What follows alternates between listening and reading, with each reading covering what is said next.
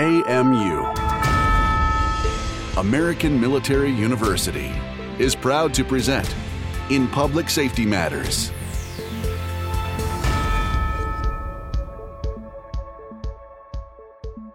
Welcome to the podcast.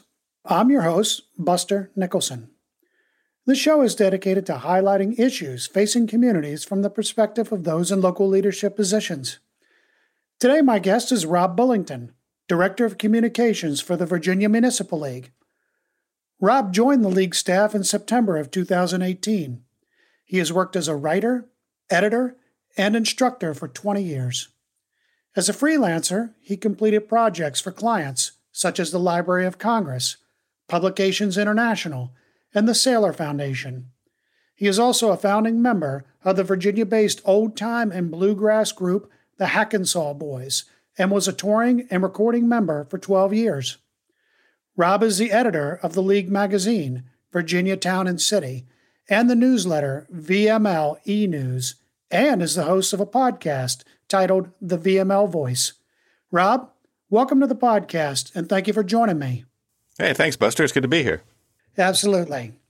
So you work for a municipal league, and I think it's safe to say that most people have no idea what that is. Can you give us a little background on municipal leagues and what they do? Sure. I'll be honest with you. The first thing that I did when I joined the Virginia Municipal League was to try to figure out what a municipal league is at all. I went around asking different people as relatively small staff and got pretty much a different answer from everybody I talked to. If you talk to some of the policy folks, particularly those that deal with the financial policy stuff, they'll tell you that a municipal league pretty much represents towns and cities and counties, where they have members that are counties, to make sure that the General Assembly or the local state government doesn't take away the locality's ability to levy taxes or put financial burdens on a locality that unfunded mandates, they call them, where a locality has to pony up some money without any extra money coming from the state. If you go to some of the folks that, like myself, that do the communications and the education side of stuff, they'll tell you that a municipal league is really in charge of making sure that elected officials, like council members and mayors, know what their responsibilities are and where the limits are of their jobs. For instance, when they would be in sort of violation of a Freedom of Information Act. Education is something that all municipal leagues do for their members. Beyond that, other people will tell you that the job of a municipal league is to make sure that the member localities are constantly informed of what's happening at the state and national levels of anything that could possibly impact them. And if a locality has a strong concern about something that they've been hearing about, to make sure that their voice is heard at the state and sometimes even the national level. So you would see a kind of like an advocate for the towns and cities. Yes, that's definitely a big part of it. Myself included, when I first joined the league, I thought it was kind of silly. Like, hey, everybody goes to the polls and you vote, and you have your state representatives, and they look out for you. They look out for your little town or your city. But that's not always the case, because there's a lot of competing interests that feed into every decision that gets made at the state level. So it's really important that towns, particularly small towns and cities and counties, have a voice before the state government so that when those decisions are getting made, they have somebody in the room that can speak up on their behalf.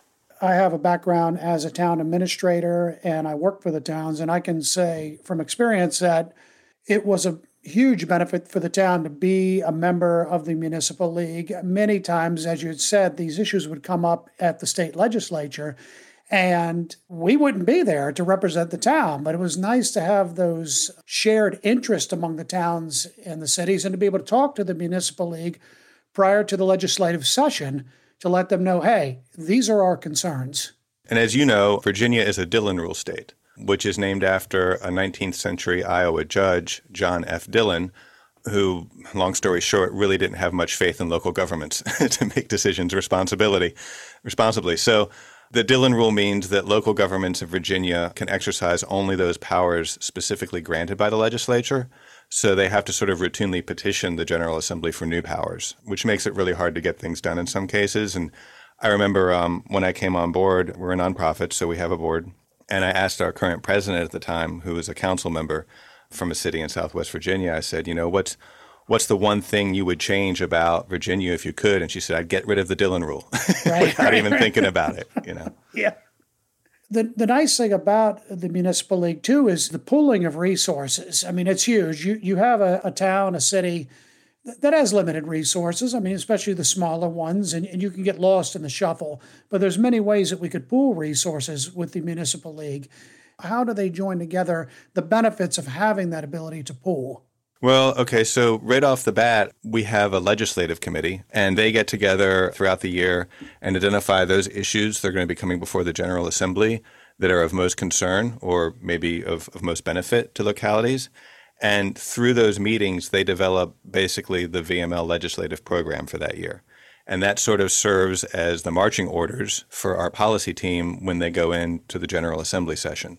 That's kind of where the rubber meets the road right there. Serving on the legislative committee for the Virginia Municipal League is kind of really where the localities get to have a big say in how we conduct ourselves and how we look out for their interests that year. And when you get down to the resident of the town, like I said in the beginning, they don't know what a municipal league is or does, or why would we have one. What are some of your thoughts on the benefits to a resident of your town being a member of this league? Well, for one, it means that your town has a voice at the state and, in some cases, the national level of government.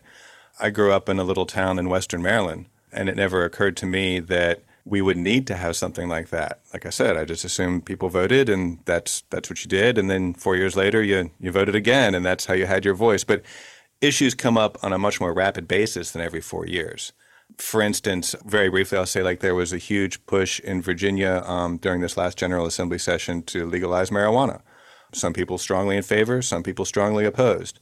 Everybody got their voices heard. They may not agree with what the General Assembly eventually wound up doing, but everybody got their voices heard in a much more effective manner than they would have if they had just sort of hoped that the representative they elected 2 or 4 years ago would know how they felt about that issue that probably wasn't even on their radar at that time. That topic of the marijuana would be, I think, a very sticky issue when you have towns from different regions, different parts, heavier populated areas, more rural areas. Tell us a little bit more about that. That's an interesting topic. I mean, how did that all pan out from your viewpoint?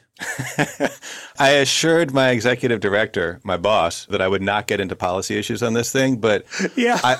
I'll only go so far as to say that we got a whole range of opinions on this. Very strong in favor, very strong against. Those in favor really saw it as a revenue creator. They saw it as a social equity opportunity. And those opposed were for all the reasons that you might suspect. It's a huge change. It's a taboo thing that's now going to be brought into the light, so to speak. At the end of the day, I think it became obvious that things were going in a certain direction. And what our role became was to make sure that it was to the benefit of as many of our members as possible. That's true of anything that I've seen our policy team work on. Even when they see that a certain piece of legislation maybe isn't going to go the way they had hoped, that they had been lobbying for, they then very quickly, and I mean, I'm working with some really wicked smart people here with really good connections. They're really good at sort of knowing when the moment comes when they need to pivot to, okay, this is going to happen. Let's make it as less painful as possible. Let's get creative with this and see if we can steer it in a direction that means that it's not nearly as bad as it started out. And I'll be honest with you, I'm impressed by how often they achieve success that way. It's fantastic work that they're doing. Yeah, and you do make a good point about some of these issues, policy issues. They are touchy subjects. And, I respect the league. I've loved working with them. I worked with them for 7 years in the capacity of running a town. And I did respect the fact that they would do what was best for the majority of members. It's kind of like being a town planner. No matter what decision you make, someone's not going to be happy. Yeah, and I'll use the marijuana example a last time here. At the very top of our legislative program for the past few years has been basically the byline local authority. That's what we do. We seek to maintain and, where possible, expand local authority. So in the cases of marijuana, it's not our job to get into the details of whether or not it's moral or not, or whether or not it's a good revenue generator for a particular locality. What we're really worried about is if it's going to happen, will the localities have as much authority as possible to do it the way that works for them? Because at the end of the day, that's who knows the people in a town, right? It's the local officials, not the people, 32,000 feet up in Richmond. That is a great mission statement and mission for the VML, expanding local authority. It's decentralized. You can stand on it. So no matter what the subject is, you can always fall back to that and say, hey, we do this for the localities. We do this so they have a bigger say in this. Every move we make, that's why we're here. And I think that's great to have a very simple but powerful mission in that. Yeah, it gives us something to fall back on, too. Like when in doubt, you ask yourself that question and that answers it for you. That's great. So tell me a little bit about what you think the future of municipal leagues are. Where do you see them in 5, 10, 20 years? It's funny because when we talk about the future anymore, that almost seems like a ridiculous exercise, doesn't it? Yes. Like 12, 15 months ago, if we'd all said, well, what do you think you'll be doing a year from now? I'm not so sure any of us would have been correct. I think the future for municipal leagues is, I think that like so many other organizations, particularly nonprofits, that have people involved from a large geographic region, we discovered that although none of us particularly like virtual meetings, it works throughout the year to really bring people together on a more regular basis. And for better or for worse, a lot of our members, council members, mayors, managers, and whatnot, if they weren't before, they're a lot better at doing virtual meetings now than they were before. And I think a lot of them, particularly, some of our members, it's an 8-hour drive for them to come to Richmond. And to justify the expense of that and the time wasn't exactly easy before, and it's going to be a little harder in the months to come as we sort of dig ourselves out of the economic impact of this pandemic.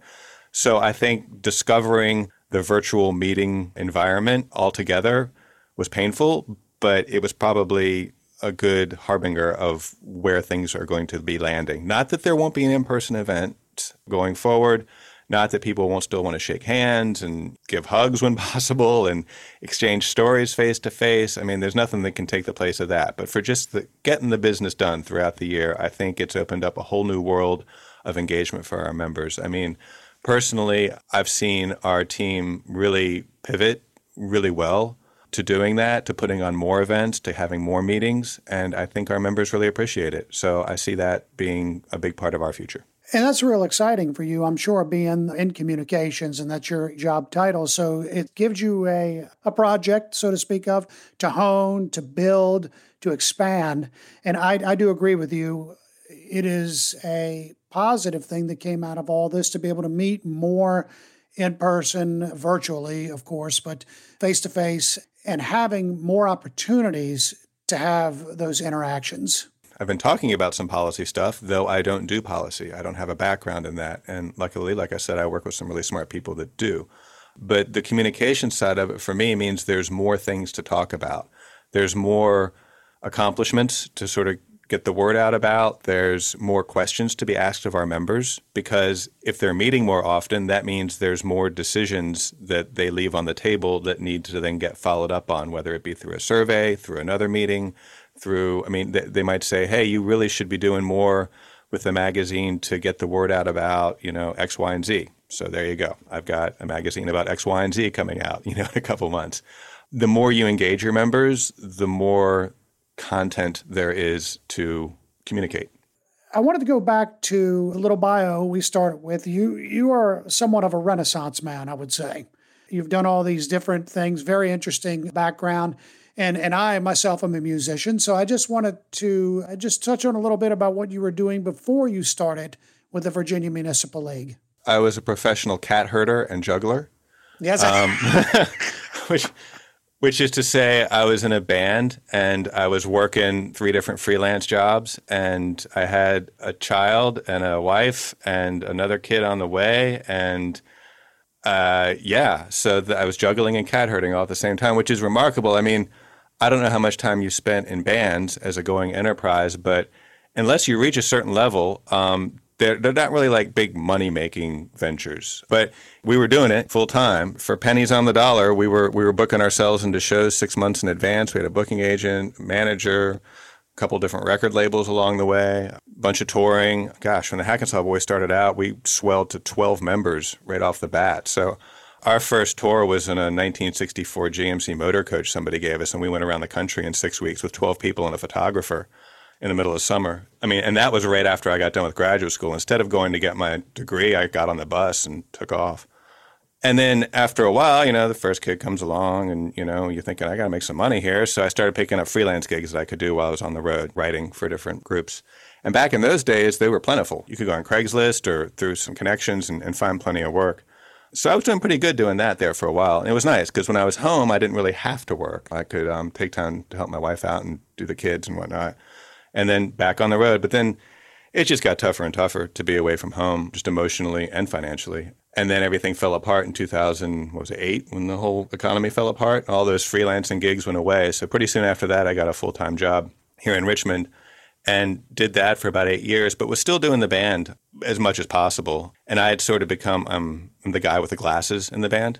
So I was the one talking to the booking agent, and I was the one organizing the tour. And so herding cats is where that comes in because, you want to talk about a group of people that are just impossible to get on the same page. Talk to a group of musicians, Yes. Nobody joins a band to get organized.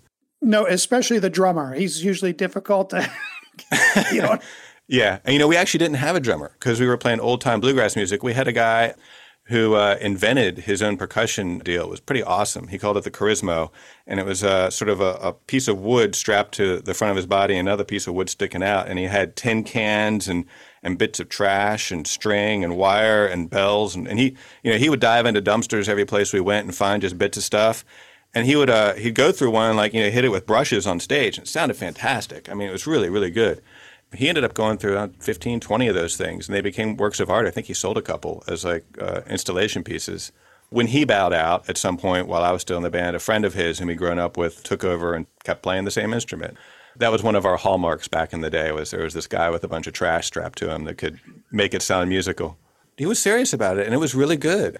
A friend of mine still keeps the group going, and they sound fantastic, and they still have somebody that plays that particular instrument in the group. And if you listen to the recordings, that's what you're hearing. It's not some professional piece of percussion equipment. It's salvage, materials. Yeah. I've done that before just to try to get a different sound. Like I took a crescent wrench and banged it on a wood block, when I was in the studio, just trying different things. And I respect that. You see these videos of this guy with these buckets on the side of a street. He's got 5-gallon buckets and some trash can lids, and he sounds like Neil Peart. Exactly. Yeah. Tearing it up. So I know what you mean. I love that kind of stuff because you can make music with anything. It really broadens your perspective. I wonder how Neil Peart feels about that comment. Hopefully he won't listen to the podcast. He's like, I spent $47,000 on my percussion gear, and this guy's comparing me to a guy with a Lowe's bucket on the side of the street. But I don't know. Maybe he would be okay with it. Who knows? We've got to take a short break, and we'll be right back to resume our conversation. The public service field offers satisfying ways to make a difference to people and their communities. At American Military University, you'll have the chance to learn great tools and strategies from highly experienced leaders, as well as develop the knowledge to create effective policies. Get the expertise you need to make changes to your community or even the world. Apply now at amuonline.com. Okay, today we're speaking with the VML Director of Communications, Rob Bullington. Rob, thanks again for speaking with me today. Absolutely. So I want to touch base a little bit. We talked about Virginia Municipal League, but I want to just touch base on your job title, Director of Communications, and what that entails. Originally, I thought it meant that I would just be the editor of our magazine. We put out a glossy magazine 10 times a year called Virginia Town and City. It's probably, if not the most fun, it's one of the most fun things I do as part of my job. I love putting out the magazine. I get to interview different council members and mayors and community leaders throughout the state. We try to develop each issue around a particular theme, so that means I'm reaching out to a lot of subject matter experts. I've always enjoyed sort of helping people craft their words. I know some people can't stand writing. I often don't enjoy writing for myself, but I really enjoy helping other people edit and hone their writing. So for me, that's kind of a dream part of my job. However, there's much more to it than that, I found out. I'm also responsible for a weekly, and during the summer months we do it every other week, newsletter that goes out to our members. In that case, I'm sort of relying upon our policy folks, those wicked smart people I was telling you about earlier, to tell me what they've been up to or what's important going on either at the General Assembly or with the various committees or studies that they're sitting in on. So we get that out to our members on a regular basis, and that's really where a lot of the more crucial information flows. That's called e-news, which I didn't come up with the name. It's not the most creative, but it works, you know. On top of that, I actually started recently doing a podcast of my own called The VML Voice, which I do the whole thing soup to nuts. Do the recording, do the interviews, edit it. I drop in some music on the fly, put it all together and get it out. So I've finished 3 of those so far. I just started doing it this year. So that's been a lot of fun. I really enjoy that. Kind of gives me a chance to use some of those old studio geek skills I picked up back in my band days and put them to work here. We do, like I said, events throughout the year. So I'm doing a lot of helping people craft speeches and introductions. We have on staff a full-time graphic designer who's just fantastic. So if I need anything in terms of like developing a vision for an event that we're putting together or come up with some content related to the podcast episode, he's really good about coming up with some original artwork, and we can get that out pretty quick. One of the things that I've found doing communications means that I sit in on a lot of meetings with people who are incredibly smart and informed about particular subject or subjects. And because I'm in communications, I'm much more of a generalist, which means I know a little bit about a lot of stuff. So unless I'm talking to other communications people, most of the time I'm the biggest fool in the room because I have no idea what they're talking about. I'm sort of left to ask the stupid questions, which I'm not afraid to do, as my colleagues have learned. But that's part of the job. You got to be the one who's willing to be the squeaky wheel who needs the grease in the room. That's been part of the role that I realized early on was just going to be my lot. I was never going to know as much about environmental policy as 2 of the people on our staff and 5 of the people in the meeting that I'm sitting in on. So it's not even smart to try. All I can do is ask the stupid questions. And what's really funny, and you've probably had this experience too from your past, is like when you start asking people like that, the stupid questions, they get really enthusiastic about answering it. Right. You know, they're so used to talking about the nitty gritty little details of whatever the current issue is. They don't really get much chance to talk about the high level, you know, stuff that got them inspired to begin with to get into that field. Yeah, and that's always a good way for a give and take. And it is like a petri dish, you know, that sort of environment. You're sparking creativity when you're asking those questions. Yeah, and you're giving people a chance to open up, to think about their particular area of expertise in a way that maybe they haven't before. It's really gratifying to work with folks. On the magazine, a lot of times people will submit articles and I can't help myself. I'll go in there and I'll rearrange stuff and I'll change wordings and I'll add transitional passages and I'll send it back to them sort of with my fingers crossed, hoping that they aren't so attached to their writing or their style that they'll think I've butchered it. And I don't think I've ever had anybody come back and say, this is horrible. 9 times out of 10, they come back and say, thank you so much. You know, you made me sound so much better than I did to begin with. And that makes it all worthwhile for me. That's what I really like doing for folks. So I've tuned into your podcast, The VML Voice. Excellent. I love the production on it. I love the way that you started off with a little bit of music in the background. And I listened to the episode about Petersburg, and it was fascinating to me. I didn't know the background history of the town. But go ahead and plug for us the latest episode you have. What is that about? Back on March 18th, I had an opportunity to have a conversation with the head attorney and the director of the Virginia Department of Health's Department of Environmental Health Services. It was a fascinating discussion because I hadn't realized until I started looking into what they do. I mean, this is an agency that sort of has jurisdiction or a say in everything from shellfish and sewage to enforcing, you know, health codes at restaurants. And so we spent a little bit of time talking through how all those things are connected. And then they sort of teed me up ahead of time to let me know that, you know, they were the ones that were given the enforcement role when the governor started rolling out the executive orders a year ago. So all of a sudden they had to go from worrying about shellfish to worrying about whether or not people were wearing masks in restaurants. And they had to set up, you know, a complaint mechanism for people to report incidences where, you know, businesses or organizations weren't following the guidelines. I mean, they learned a lot in the past year. So we had a fantastic conversation about all that. And then sort of towards the end of the episode, they were able to give us an update on the current status of vaccinations and testing and all that with the pandemic. And it was, for the most part, very good news. It was a really, really good conversation. Yeah, you never think about that. There's somebody behind the scenes that is running this when these orders come out. Somebody has to execute the executive order, and there has to be people there that have never done this before. So that is an interesting topic. Yeah, and their point, and it was something that I think comes up time and time again in this work in local governments and state governments. I mean, it's about the relationships, and they already had the relationships not only with these businesses that needed to be enforcing these new executive orders, but they also had the relationships with the community. I mean, people in the community knew who they were. So it wasn't out of the blue. It wasn't like all of a sudden there was this new enforcement mechanism that nobody knew anything about or couldn't trust. They already built up good, strong connections with local governments, businesses, and communities. And so I think in that respect, it was probably the best possible choice. That is really the main purpose of government, strong relationships with local communities, other governments.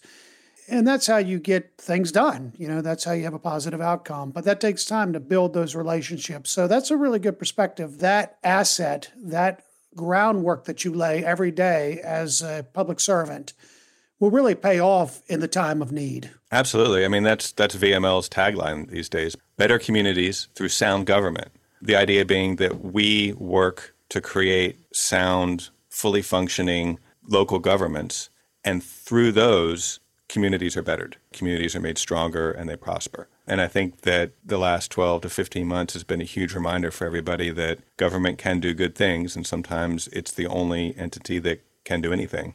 Fantastic. Well, that's excellent, Rob. Hey, thank you so much for joining me today and sharing your expertise and your perspective on these issues. Absolutely, Buster. This was a lot of fun. I appreciate it. Yeah, it was a lot of fun. Well, you take care. Hey, you too, man.